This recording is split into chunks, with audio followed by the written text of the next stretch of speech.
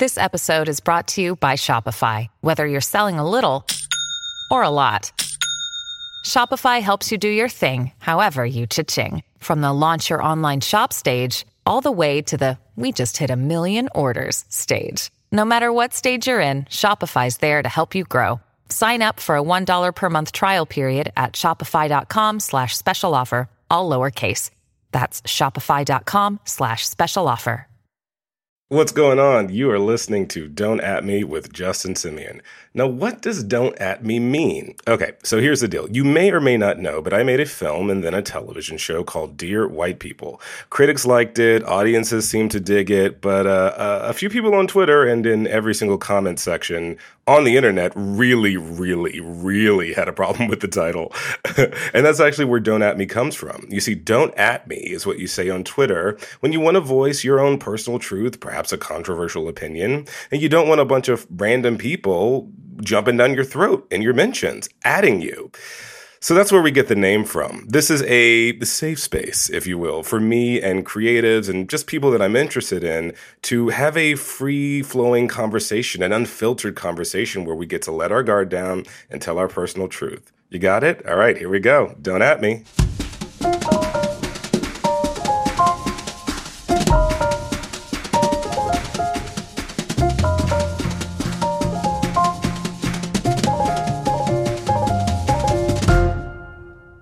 Now, being black in general is, it's kind of a mindfuck, but doubly so when you're an actor, because not only are you dealing with the slings and arrows of a society such as ours, but frankly, you got to draw from it and pull from it on a dime and sort of bring that to bear in all of your performances. And so it is in this milieu of very complicated black feelings that I had a really amazing conversation with two very gifted actors, Marquis Richardson, who you may know as Reggie on my show, Dear White People, and Kayleigh Stewart, who you might know from Soul Man, Hot Tub Time Machine, her long-running role on My Boys, or just Instagram if you're into amazing people. So I really wanted to talk to these guys, not just about their lives as black creatives, but also how they transform into their characters. Now, Marquis, I've gotten to see him do this up close many times. He's an amazingly gifted person who really just embodies the soul of his characters, particularly Reggie, who I've obviously gotten the chance to work with him on. And now, Kayleigh, I just really got to discover her history and her motivations during the course of this interview. But boy, did I walk away completely inspired and with so much admiration for her and how she approaches her work. So listen, without further ado, let's get into it. Don't At Me.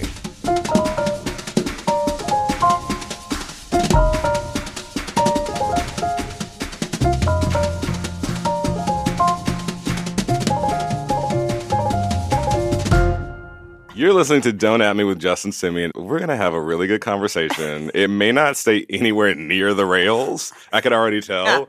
But I'm going to introduce you to some really beautiful people who also happen to be actors that, you can see on the television screens and the movie screens. I'm going to start with Marquis Richardson. How are you? Hello. Good morning. What is that voice? Is that your... It's my morning radio voice. It's like a Maya Angelou meets somebody. I'm not even sure. Meets somebody male. Meets like me. A pack of cigarettes or something. I'm not sure. Cig of weed. I understand. And Marquis, obviously, we know each other from Dear White People, but you are in a bunch of stuff. I almost kind of look. This is not even a credit show. We're not here to plug.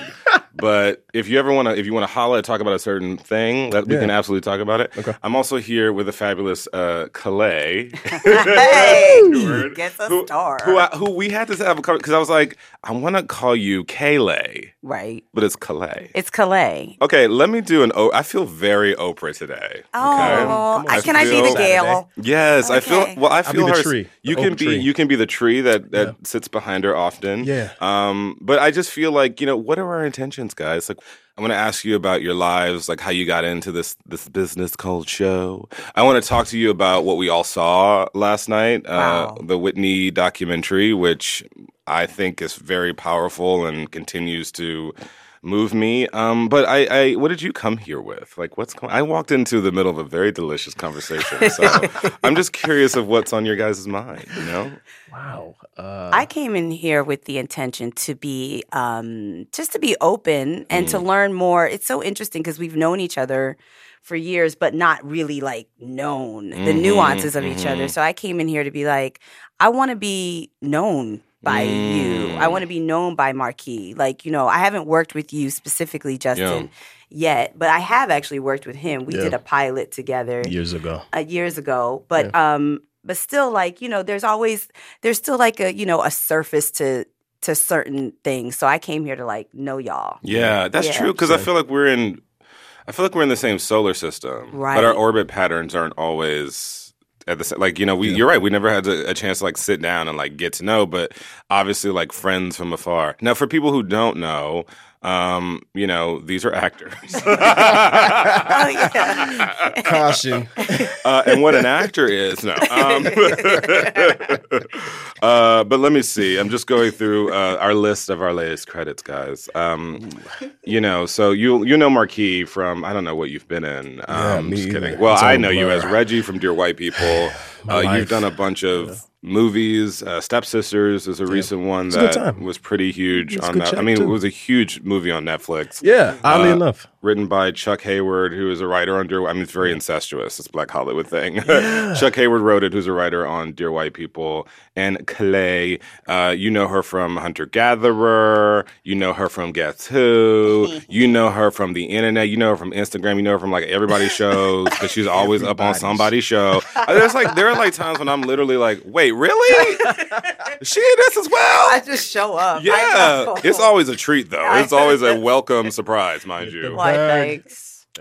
So what, you know what, I just asked you, like, where do you guys want to start? And then I started talking. Marquis, what were your intentions when you came here today? Yeah, to be honest, it was really to be honest and be authentic and just like Calais said, to dive into each other, you know, a Super Soul Saturday. Well, listen, some of this, they may not be able to catch on the microphones, but we're going to do it. It's fine. Okay. I heard it. All right. So let's get into it. Why the hell did you choose this profession? Like, what is wrong with us that we decided to be a part of the entertainment industrial complex? It chose me. Yeah. I will definitely say it chose me. Just like every person, we all have a complicated upbringing to a certain extent, no matter how great it might be. But I grew up in Pennsylvania, one of two Black families in an all-white neighborhood. And my parents are from West Philadelphia, born and raised. Yes, playground. And it wasn't so great. So they moved us to the suburbs because they wanted to make sure that we were like safe, you know. Yeah, the Fresh Prince story. The Fresh Prince story being and so, but my mother never actually furnished our living room. And it had those mirrors on one wall. Whoa. And that house was like bought in the 70s where like, you know, the mirrors were on the wall with like the ornate like gold buttons to hold them up. And so when I was a young kid and stuff would happen to me when I was 4 or 5 and I would throw a temper tantrum, my mother would put me in that room that wasn't furnished. The glass. Okay. Yeah, exactly. And your so autobiography already has amazing titles. I don't know what's in it yet. It's actually called, I actually am starting it. It's called My Life Without Panties. Oh. It's a whole other podcast. Well, that's brilliant. Thank you. I do want to read The Glass Cage, though. Yes, okay, I will get into that. Come on, Maya. But she put me in this room, and so she would say, you can throw your temper tantrum in there, but when mommy comes back in here, it's over. Because, you know, a Black mother, she don't say much. Yeah. It's like that look, and it would be like, it's over. Yeah. And so I would say, okay. So things would be happening, and I would always be put in this room to throw the temper tantrum. And eventually, I just got tired of screaming and yelling at myself in the mirror. So I would start to talk to myself. Wow. And before I knew it, I was doing monologues to myself. And then I was singing to myself, and I'm doing shows. So my mother would then intentionally put me in this room because she started to see that I was developing this journey. And she didn't know what it was, but she just wanted to be able to facilitate it. That is Beautiful. And that is where it started. And when I tell you, my mother never furnished that room until I left for college. Well, honey, you did. To SUNY Purchase to be an actress. Yes, SUNY. And then she put furniture in it. But that was my studio. Wow. I did little movies in that room. Do you know how special that is? She's pretty amazing. Yeah. I mean, the thing is, like, because I feel like sometimes the instinct is to, if there's something that your child is doing that might, harm their chances of being seen as normal or having the things that you understand to be success, the inclination is to stamp it out. Especially for us, because there's really, I think, the generation just above us, the generation that raised us, there was very little room for error in American society. I mean, you really had to get out there and hustle to get what you deserve, and don't do too much, because that could ruin your chances of just getting that little coin purse that you have to get through life. So the instinct sometimes is to say, what are you doing in there? Right. And it's so beautiful that your mom allowed you in there, allowed you that space. And still does it to this day, because when I'm disappointed if I don't get a job or something goes wrong, she'll say, okay, like if that happens on a Monday, she'll say, you have until Wednesday to be pissed about this, to be upset about this, to curse about this. But by Wednesday, you got to let it go. And I said to her, this is what you did to me as a child. And she said, well, I don't believe in not expressing your grief and your anger and your disappointment. When people tell children, like, that's enough, they're not done, though. They have to express that. So, I mean, I found it in that room, but my mother was really the catalyst that facilitated me becoming an actress and a writer. And what I was telling Marquis was that I wrote a poem when I was 15 about this dude eating a pork chop on a New York City subway. Pork chop. Wow. Insane. I wrote the same Did poem. you? Was it called pork chop? Or You know what? I called it lamb chop. lamb chop? Because I didn't know my meats at the time. I'm just kidding. Go ahead. Hysterical. But my mother kept this thing. And to me, it was trash. But to her, it was like gold. Wow. And so, cut to 20 plus years later, I'm going through a bad acting moment. And I decided to download Final Draft with my broken computer that has a frayed cord that possibly could cause an electrical fire. And I wrote this script and sold it to Fox. And then my mother was like, I told you since this damn pork chop. Wow. I've been telling you since the pork chop. That is such a beautiful and unusually rare story. It's beautiful, though. Yeah. Man, I mean, I didn't have a glass room, but I had my room. I was an only child, and so I remember I would always do radio shows. I was ironically. Here we are today. But I was like, we would always have, sometimes my cousin Dominic, who's a musician now, and then my cousin Lee, we would turn on the recorder and just do these like skits and do these like little radio plays. And then like when it was just me, I would like sing off key to various songs and sort of introduce them as new singles and stuff. It's crazy. And if my mom had, I think my mom later had concerns about, whether or not the entertainment industry was the place for her son to make money or be successful. But in the early days, there was never any kind of like attempt to stop it or censor it, even though I know it got on people's nerves because, when I found out about the Pippi Longstockings movie, I was obsessed. A little girl that could like fly the musicals broke out. I was obsessed, and I would sit I have the tapes, y'all. Where I was at the top of my lungs. Pippi Longstockings. I don't know what Dr. Anna Simeon was telling herself at that time period. Oh, Dr. Anna Simeon? Dr. Anna Simeon. Okay, I don't know what she was, but she was like, let him have his moment. 2 more minutes to sing this damn song. Marquise. What a gift, though. What a gift. Well, it turned out to be one. I don't know. I listened to the tapes myself. I'm a little like, I don't know if I would have let little Justin continue. It sounds like a gift, though. For her to give you that space to like just be free and to just be in yourself, whatever, like fully self-express, whatever that is, whatever that. Because sometimes it comes from pain, and sometimes it comes from repression, but more often it comes from freedom. It comes from space, and these people who are so in these we're going to go into this because we saw Whitney, but artists that bring so many gifts to the world out of their pain, it's really because they're looking for space. Right. And it's I think we Black folks have less time. On the whole, because we're already taught to build our little proxy cells from the moment we can speak. Marquis, tell me about your beginning in this and how it found you or how you found it. Well, I was born by a river. Yes, river. Born by an ocean in San Diego. So my parents got me involved in acting when I was 4.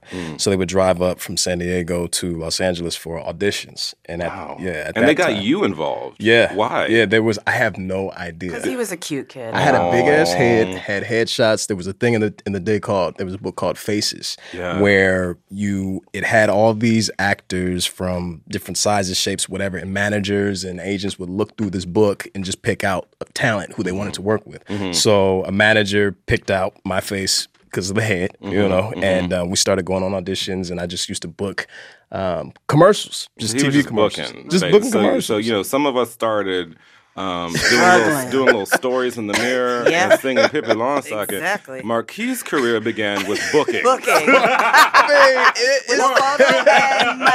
But several rabbit trails off.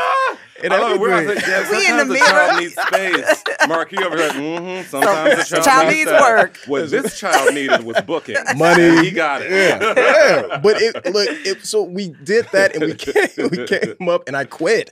So I moved up to Los Angeles when I was like 5 or whatever, and quit acting. But I didn't know my parents had moved me up here to pursue this. And you were just like, we're in a new city for some reason. Yeah. We're in Inglewood. I don't get it. I don't like this. I didn't really like it. Wow. I was shy. And introverted, and still am debatably. You are. Yeah, but That's I quit. fun. It's fine. It's okay. I think we all. I'm definitely an introvert. We accept it's like this version of me is a version. Whitney. I'm the first to say. But go ahead. Yeah. And so I quit, and then for whatever reason wanted to start back up again when I was 12. Because I think I just remember getting like playground cred, telling people, I used to be in TV. And I'm like, no, you didn't. And then I was like, yes, I did. And then I had bookings. I was booked. I was booked and busy. I had checks. It was a thing. And so I started back up again when I was 12, started doing I was a video hoe. Music videos, Sky's the Limit with all the little kids when they... That's awkward to call them video hoes. Video hoes, the children. It's not inaccurate in some spaces, but I'm uncomfortable. And me too. It's not even noon yet. It's not. Close.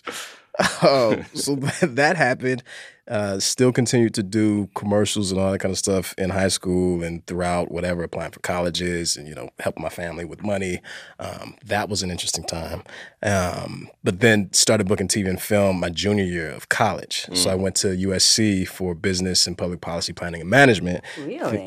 Thinking that I was going to come out, and be a consultant for like Deloitte and Touche or something. And because this business was just a hobby for me. So there was a week when I was a junior in college, I booked 2 shows, drama and a comedy. It was like Seventh Heaven and Bernie Mac the same week. And when I was working on set with Mr. Mac. Bernie. R.I.P. Miss him. Miss him. May he rest, y'all. May he rest. One of the ancestors now. Yes. Yeah. We had a conversation, and then he was like, where did y'all get this kid? He's phenomenal. I looked around, and I was like, who you talking about? And he was like, you. And I said, oh. That was the first time where I actually thought, oh, maybe I could continue to do this. Wow. That was a little nugget for me. And so I said, okay, I'll dive further into this business or whatever. So graduated, had the opportunity of learning Arabic in Egypt for this program that would probably lead to like some CIA shit, whatever. Wow. Or intern at a management company, a talent management company for free, whatever, no money at the time. I did that, chose the internship so I could learn the business. Oh, we've done the same thing. I used to be an agent in New York. See? Yeah, I was in publicity. Yes. It was like a whole other life. Yeah. But I feel like it gives you such a perspective. It does. Oh, God, it does. And such a helpful perspective in terms of the business, in terms of what you need to continue to do, like to just do what you want, make it. And so that internship led to internship with Will Smith and them. Their production companies. Will Smith and them. Will Smith and them. Who? The Smiths and them. I don't know who those. I'm not familiar. So. Yeah, small little family. There'll be something one day. I love them. But again, that was like grad school for me, and then just continue to, dive into this with Dear White People and other projects, and with you, the pilot that we did. Yeah, what was the name of that pilot? Which name? There you go. You had a couple. The pilot names. that didn't see the light of day. The Penis Chronicles. They happened. It was called The Penis Chronicles? That was a think. working title. Yeah. I'm sorry. It was. What was the... Skinner what- Max. It was Fox. Oh, so the two... Oh, And we did a scene in the okay. bathroom Yeah, together. we did. Yeah. In a stall. In a stall. And you're sure this was a television production It was a company television that went production ahead? company. Okay. We were on the Fox They said it lot. was Fox, but it might have been Fox Tales or something. Okay. Okay. And we both said yes to it. Yeah, you better say yes. I had an acting coach tell me, like, always say yes. And I was like, I don't think you should tell 13-year-olds that. But I mean, that's really amazing because you do have a very weird, otherworldly, in a lovely way. Yeah. Quality. I mean, you both have this, but I've worked with you, so I've seen it for myself where there's just something that comes out of you. Like that thing when people talk about, oh, I'm a conduit for someone or for something or for this character. I mean, there's like a physical, I see it happening with you. Like you open up and someone steps out. Is that what it feels like to conjure or to, be these characters? For me, it does. And that is, I mean, Calais, I'm sure you feel the same way. It's I don't know how to describe it. It's just more than me, and I'm aware of that. Like once you're in the flow of something, whether it be writing or whether it be in character or whatever, directing, whatever, it's not you. It's not you. Now I have a question. Yeah. When you feel this opening up to something bigger, does it feel like it's outside of you? Is it other parts of our brains or our personalities that just don't have space in it? Like, what do you think it is? Does it feel spiritual? And this is for both of you. I'm just curious. For me, it definitely for me feels spiritual, but it also feels like something that you can't really control or even really articulate in fully. And I say that because, we learn the craft of acting, we learn the skill of acting, like we learn, speech exercises and vocal exercises and all that kind of thing. But it's almost like ingesting food.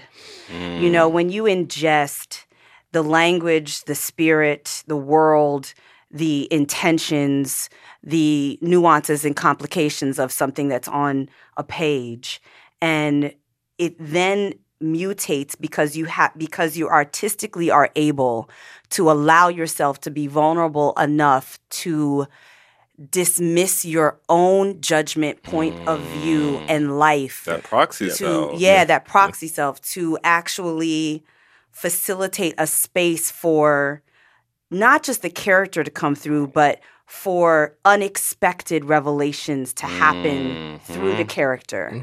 I always feel like if I'm, and it's one of the things that I actually learned, again, I'll bring up my mom, when I did Guess Who with the incomparable Bernie Mac, who facilitated me getting that job, actually, to be honest. But my mother came onto the set, and it was a comedy, obviously, and I had been trained in drama. I had some tragedies in my life, so I was always able to cry on cue.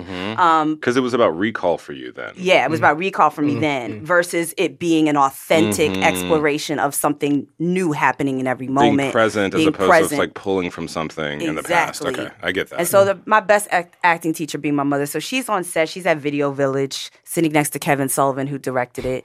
And it was my character's opening scene. And I come in and I say, oh my God, are we being audited? And they laughed every time I did the scene. And it's Bernie, Ashton Kutcher, Zoe Saldana, all in it. So we're on like the third take. They laugh at the exact same places, and I'm just hitting the exact same thing. Yeah. My mother says, why y'all laughing? First of all, I'm obsessed. Go on. She keeps doing it the same every single time. Change it up. Yes. Yeah. Who is this character? Who are you? And my mother is standing next to Sony Pictures, the director, an iconic comedian. And this is my first movie. When they said, like, get on your mark, I didn't know what a mark meant. Wow. All those colorful tapes on the floor. I was like, well, which one is my color? Nobody told me my color. Yeah. I didn't know where I was. My mother got up, came in there, and said, you ain't doing this. Wow. What you're not going to do is just repeat yourself just because you know where the laugh is. Because That's you're not in the real. moment when you're you not do in that. the moment. You're in the performance. Exactly. Yeah. And in that embarrassing, colossal, embarrassing moment, I learned how to really be. I won't even say be an actor. I learned that in school. I learned how to be. Because there is a craft to it. Yeah. Yes, there is. But there also is there's another thing that you can't learn. You have to either be snapped into it or Right. have access to it, but it's the ability to be present Yes. to whatever is happening in that moment. And I studied acting as a kid, and I'm really grateful that I get to sort of use all that I learned as a director, because when you said vulnerable, to me, like, there is very few things more vulnerable to me in this industry than an actor, especially an actor that doesn't write or an actor that doesn't produce. And that's not any shade. That may not be someone's calling to do all those things, but I worry for those people because you really are at the mercy. I mean, you kind of have to go out into the industry almost like a piece of cattle or something. Lamb. Yeah, and hope that whatever it is that you're bringing to the table is what someone wants. And I mean, I have the most fun in auditions, but it's also heartbreaking because I always end up with a plate full of talent. People that are giving me so many interesting things and I can't use them all. And it's not because they did a bad job. Sometimes it's just because they didn't fit the vision of the story that I particularly have at this moment, which is can be arbitrary to the actor. But to go through the rejections and the acceptance, but then someone trying to change you, and then you have a bad experience, but then you have a good one. It strikes me as one of the most vulnerable things to do. And, some people respond to vulnerability with drugs or other things to sort of cover up that little special thing and keep it safe.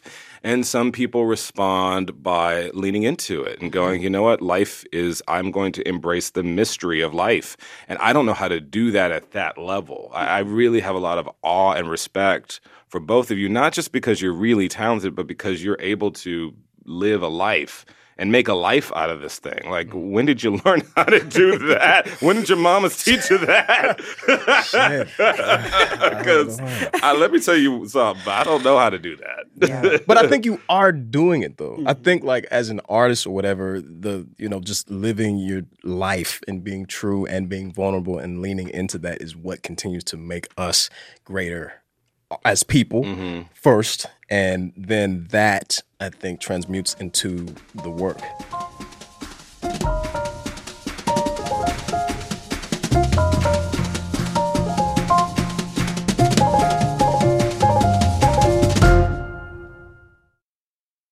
On the newest episode of Nocturne, KCRW's podcast about the night. Can you hear that? Can you hear the hum? I woke her up and I said to the wife, "Can you hear this noise?" And she was like, "What noise?" And she couldn't hear it. It's like a truck engine idling, and when you open the door to see that truck, it's not there.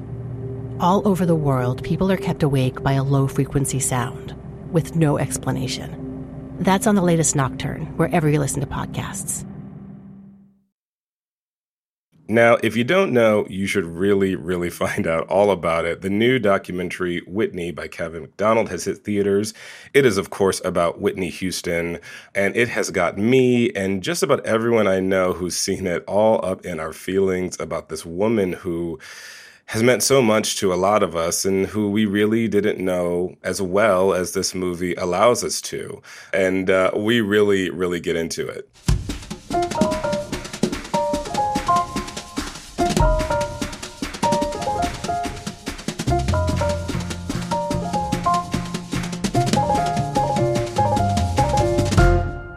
I'm having a minstrelsy moment, and these are not related topics, but this is me gearing up to segue into Whitney. But I'm really into minstrelsy right now. I'm really I've been reading Tom's Bucks, Coons, and Mammies, that book by Donald Bogle, and I think part of it is because there's a connection to that tradition that there's just something in me that needs to learn more about it. And what I find so profound is that entertainment has always been one of the very few areas where white people were interested in black people. When we were slaves, the sort of black people showed up in the popular culture through minstrelsy. At first, white performers playing these very, very strict caricatures. I mean, it really was like mammies, toms, coons, and that was it. You know, and the buck, Right. which is the idea of the buck is this kind of it's a black man that has a insatiable sexuality, is a tough guy, gets into trouble. Even that wasn't that had to wait to you saw bucks in sort of the D.W. Griffith movie Birth of a Nation, and it was so outrageous even within the little black power that black people had at the time that you didn't see bucks for a while after that movie. But it was the only way we could get in. And so those first black minstrel performances at the time felt so revolutionary because to us, we're watching that stuff and we're like, they're just playing the game. How dare they?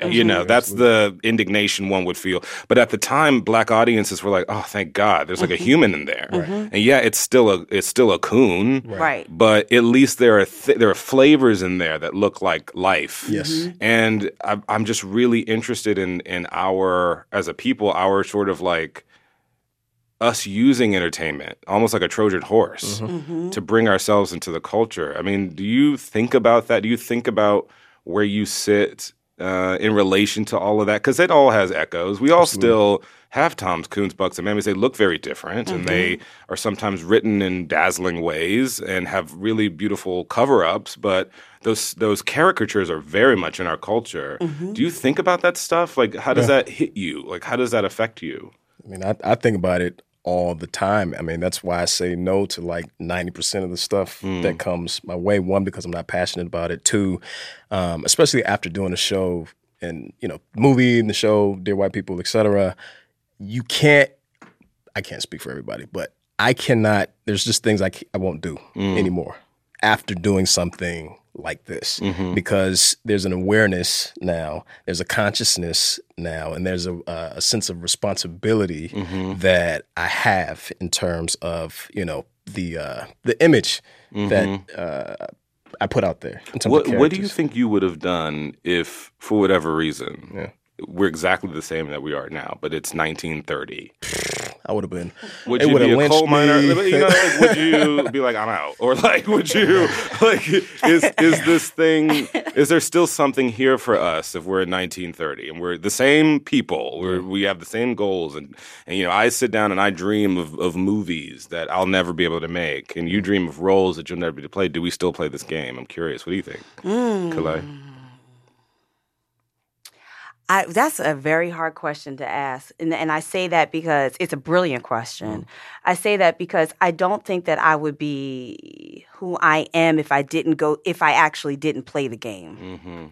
I don't think I would have the awareness that I have, or I would be #woke unless I was #sleep at some point. So I can't say that I came here knowing exactly how to fight the stereotypes that I was put into. I had to be put into them in order to feel a certain way about it.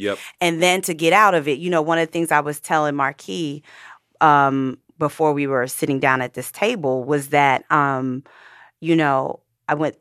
first show I did was called My Boys, and I actually turned it down 3 times because I felt the character was, the typical black best friend.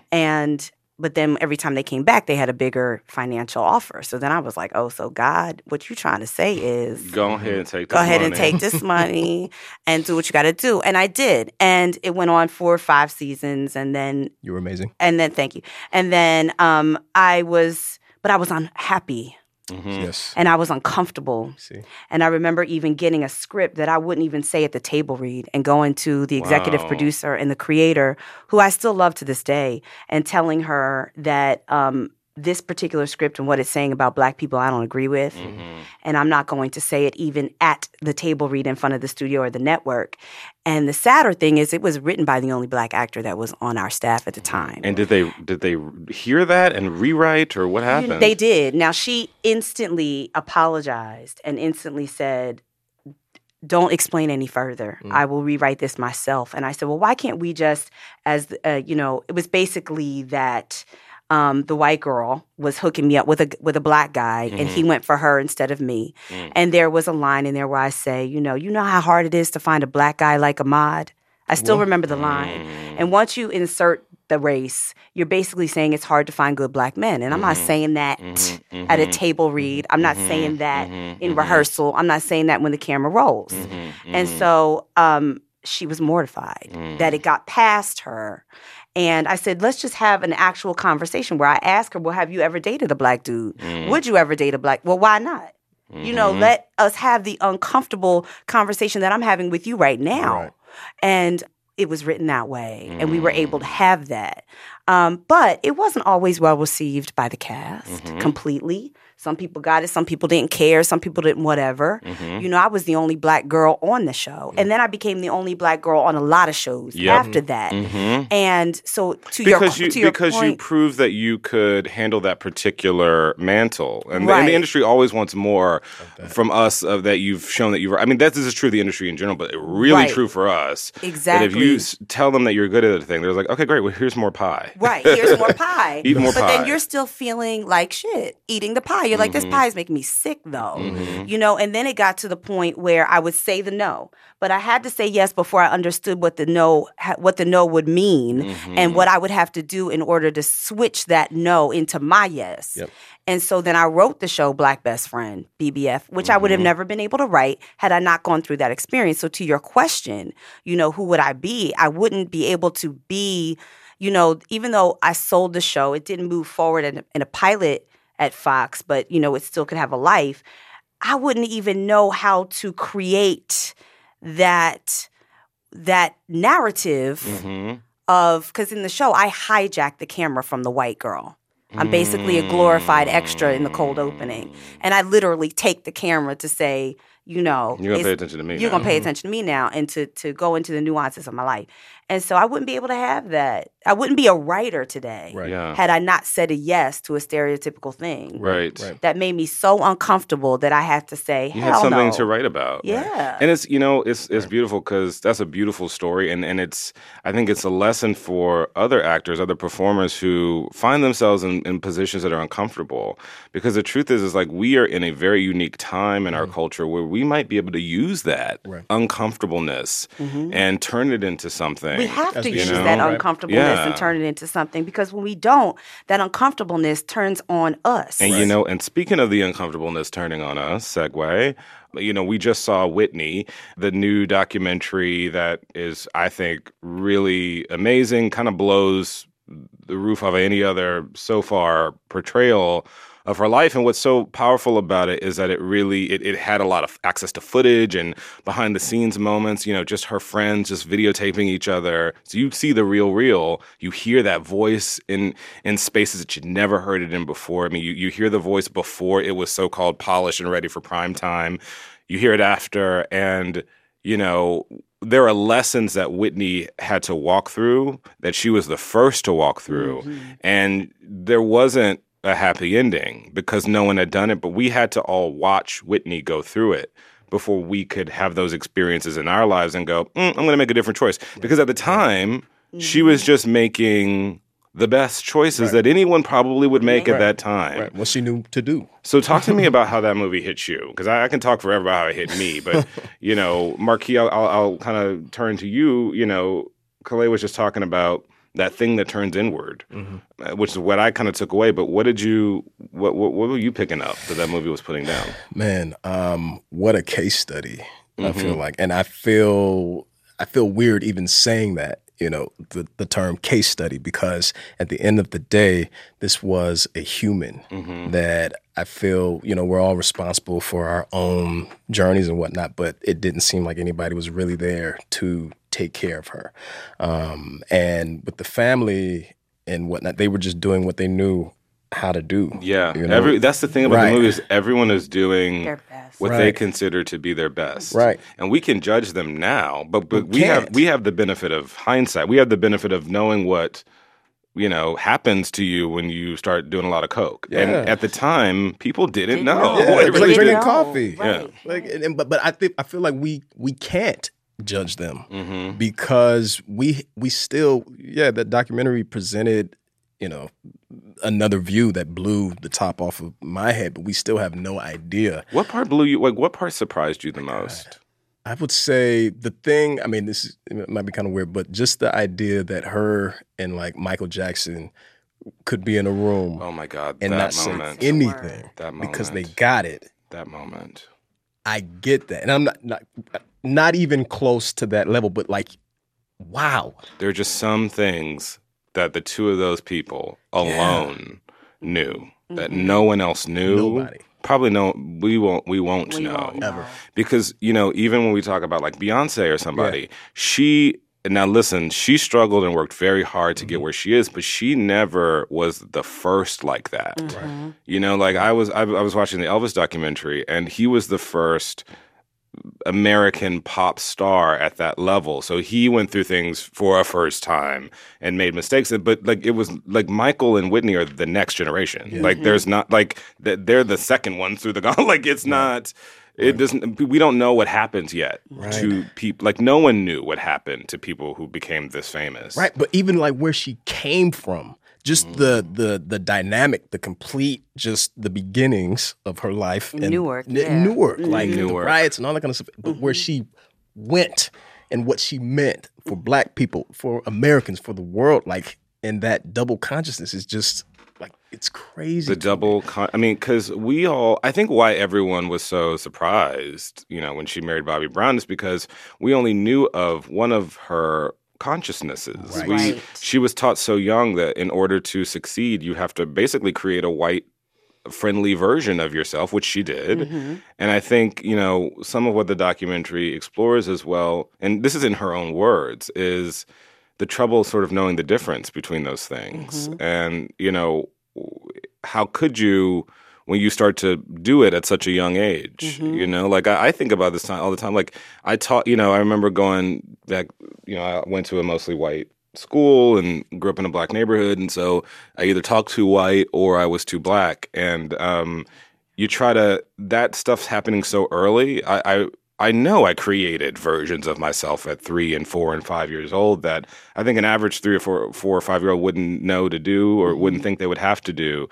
And you certainly see Whitney's battle with that. Yeah, the survival mechanism. Yes. It is survival. It is survival. Like she wants to survive her childhood. And so you have to do, because the revelations in the movie that explain the things that happened to her in her childhood, I mean, everybody has to see this.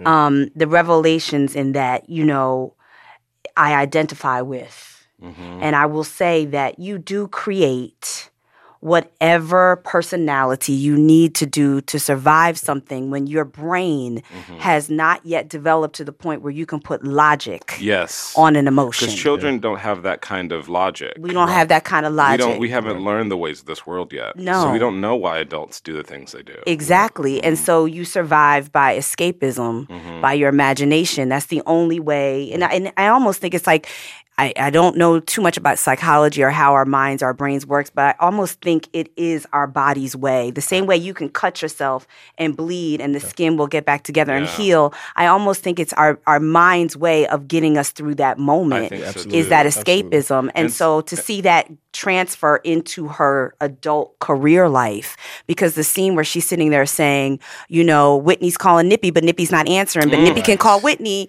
and Whitney will answer. But Whitney can't call Nippy.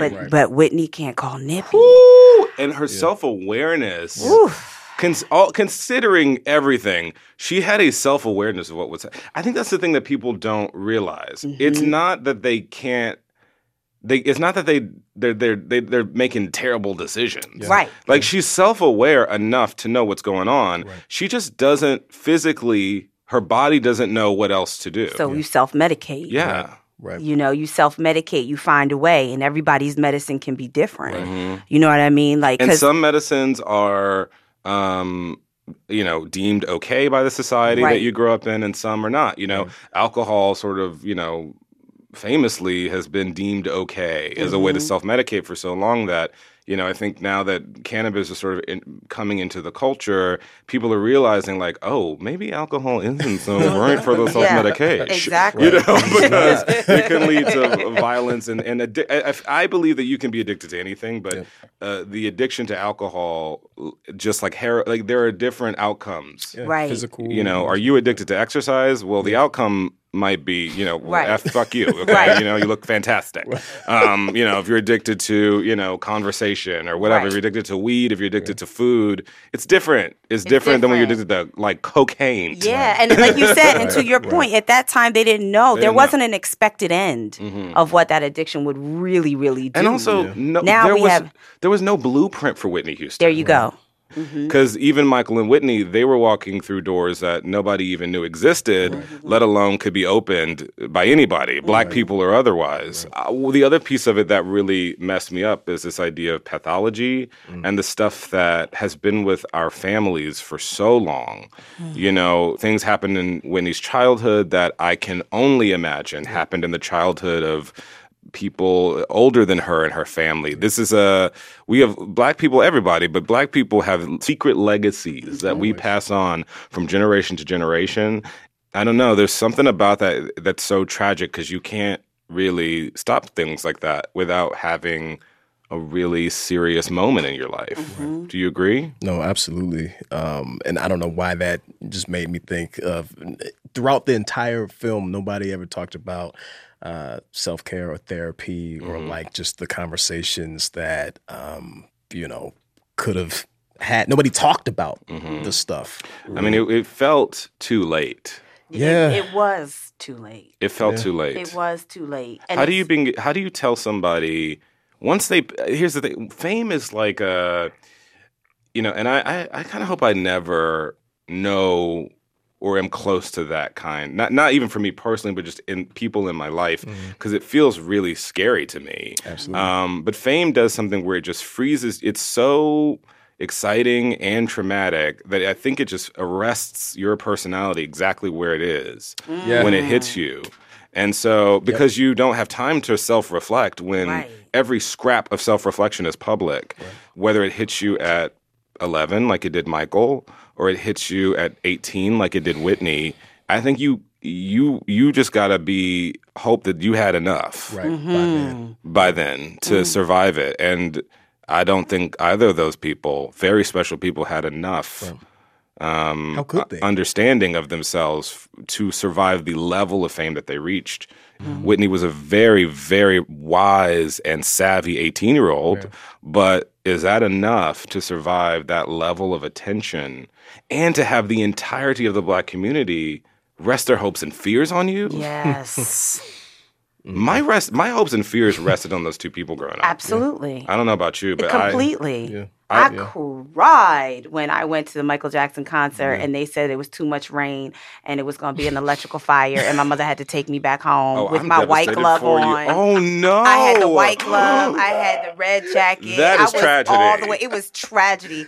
I mean, I tore my God, up that car on the way no. home. I was like, God, why would you do this to me? My mother was like, oh, yes, honey. And we were far in the back. I'm devastated for you. Devastated. I didn't even make it to the concert. I didn't even make it all the way. I remember they canceled. We waited an hour and a half in the rain at the concert. Wow. And they were like, folks, he's not coming Oh, on. no. And you would have thought my whole life was over. Not it was. folks. Yeah. Not folks. How Folks. dare they come out and say folks.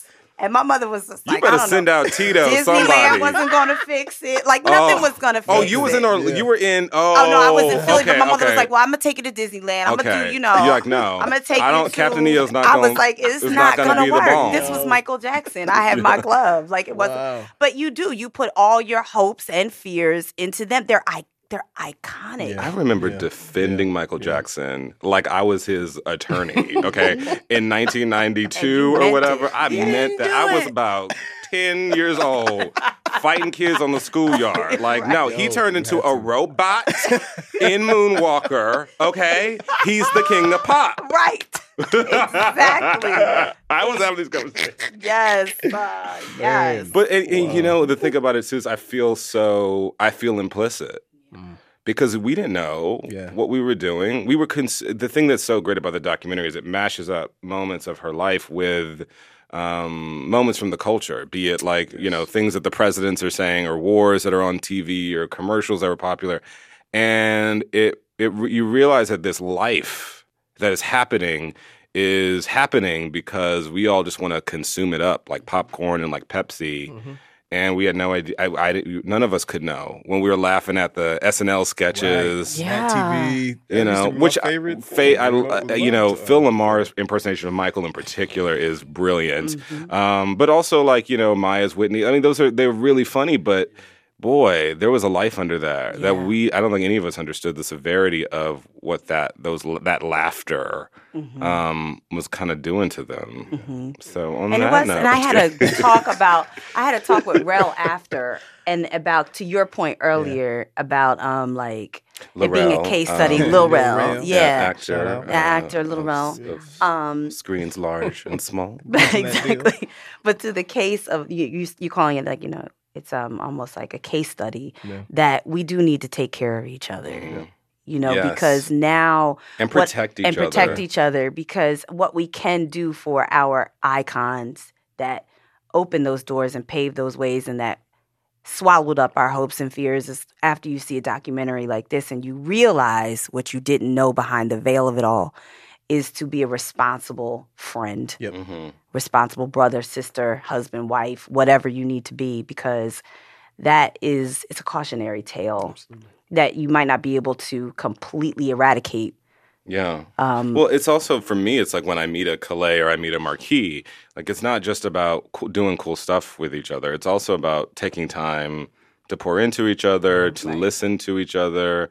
Because it is tricky, and you know, listen, it's not a black and white thing. But I will say, for black artists, because we are still occupying a space smaller than one that would represent parity for us in this country or in this world, we don't have the systems and the structures that I think white performers have because they've been at it for longer, and there are these legacies, there are these funds. Right. You know, there are people who are basically like grandmothers and godmothers and godfathers in this world, and there's so many of them, and for us, we have a few. Yeah.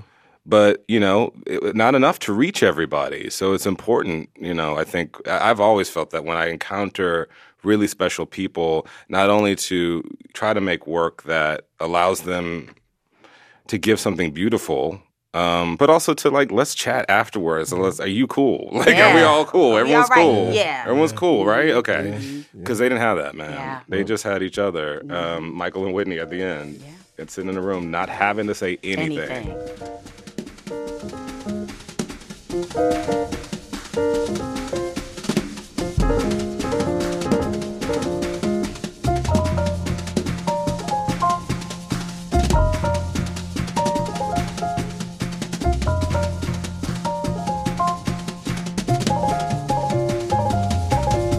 You guys got anything controversial that's been on your mind this week?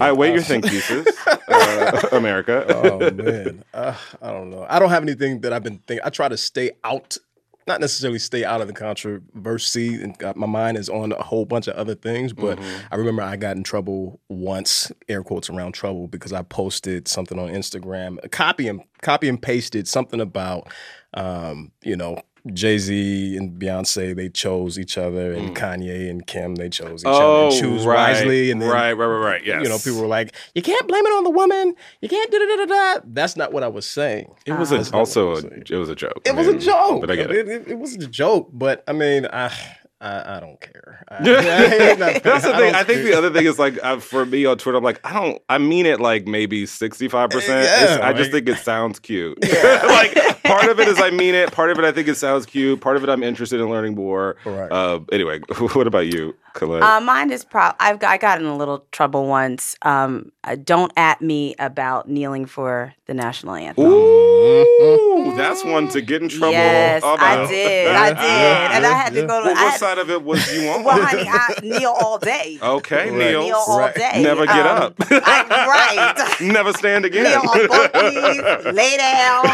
flip yourself over, under the ground. honey.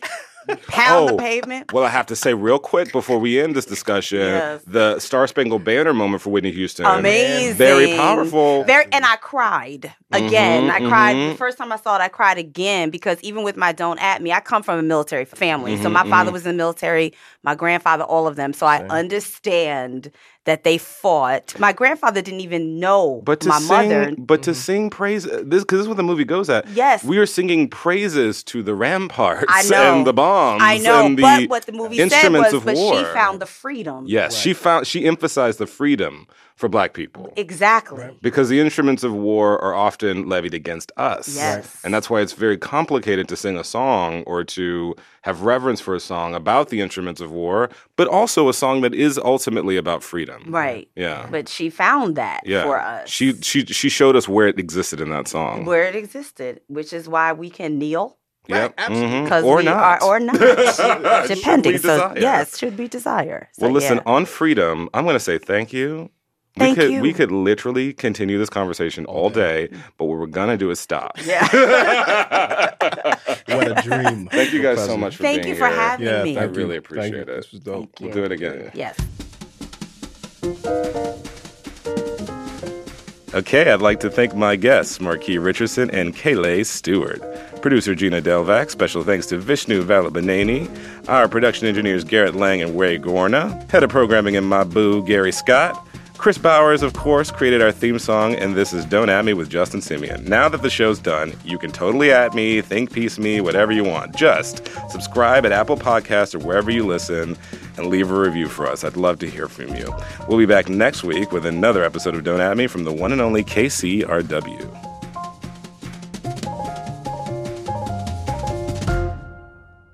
Support comes from the California Department of Public Health, raising awareness that smoking doubles your risk of getting respiratory infections, including coronavirus. For how to quit now when lung health is crucial, go to tobaccofreeca.com.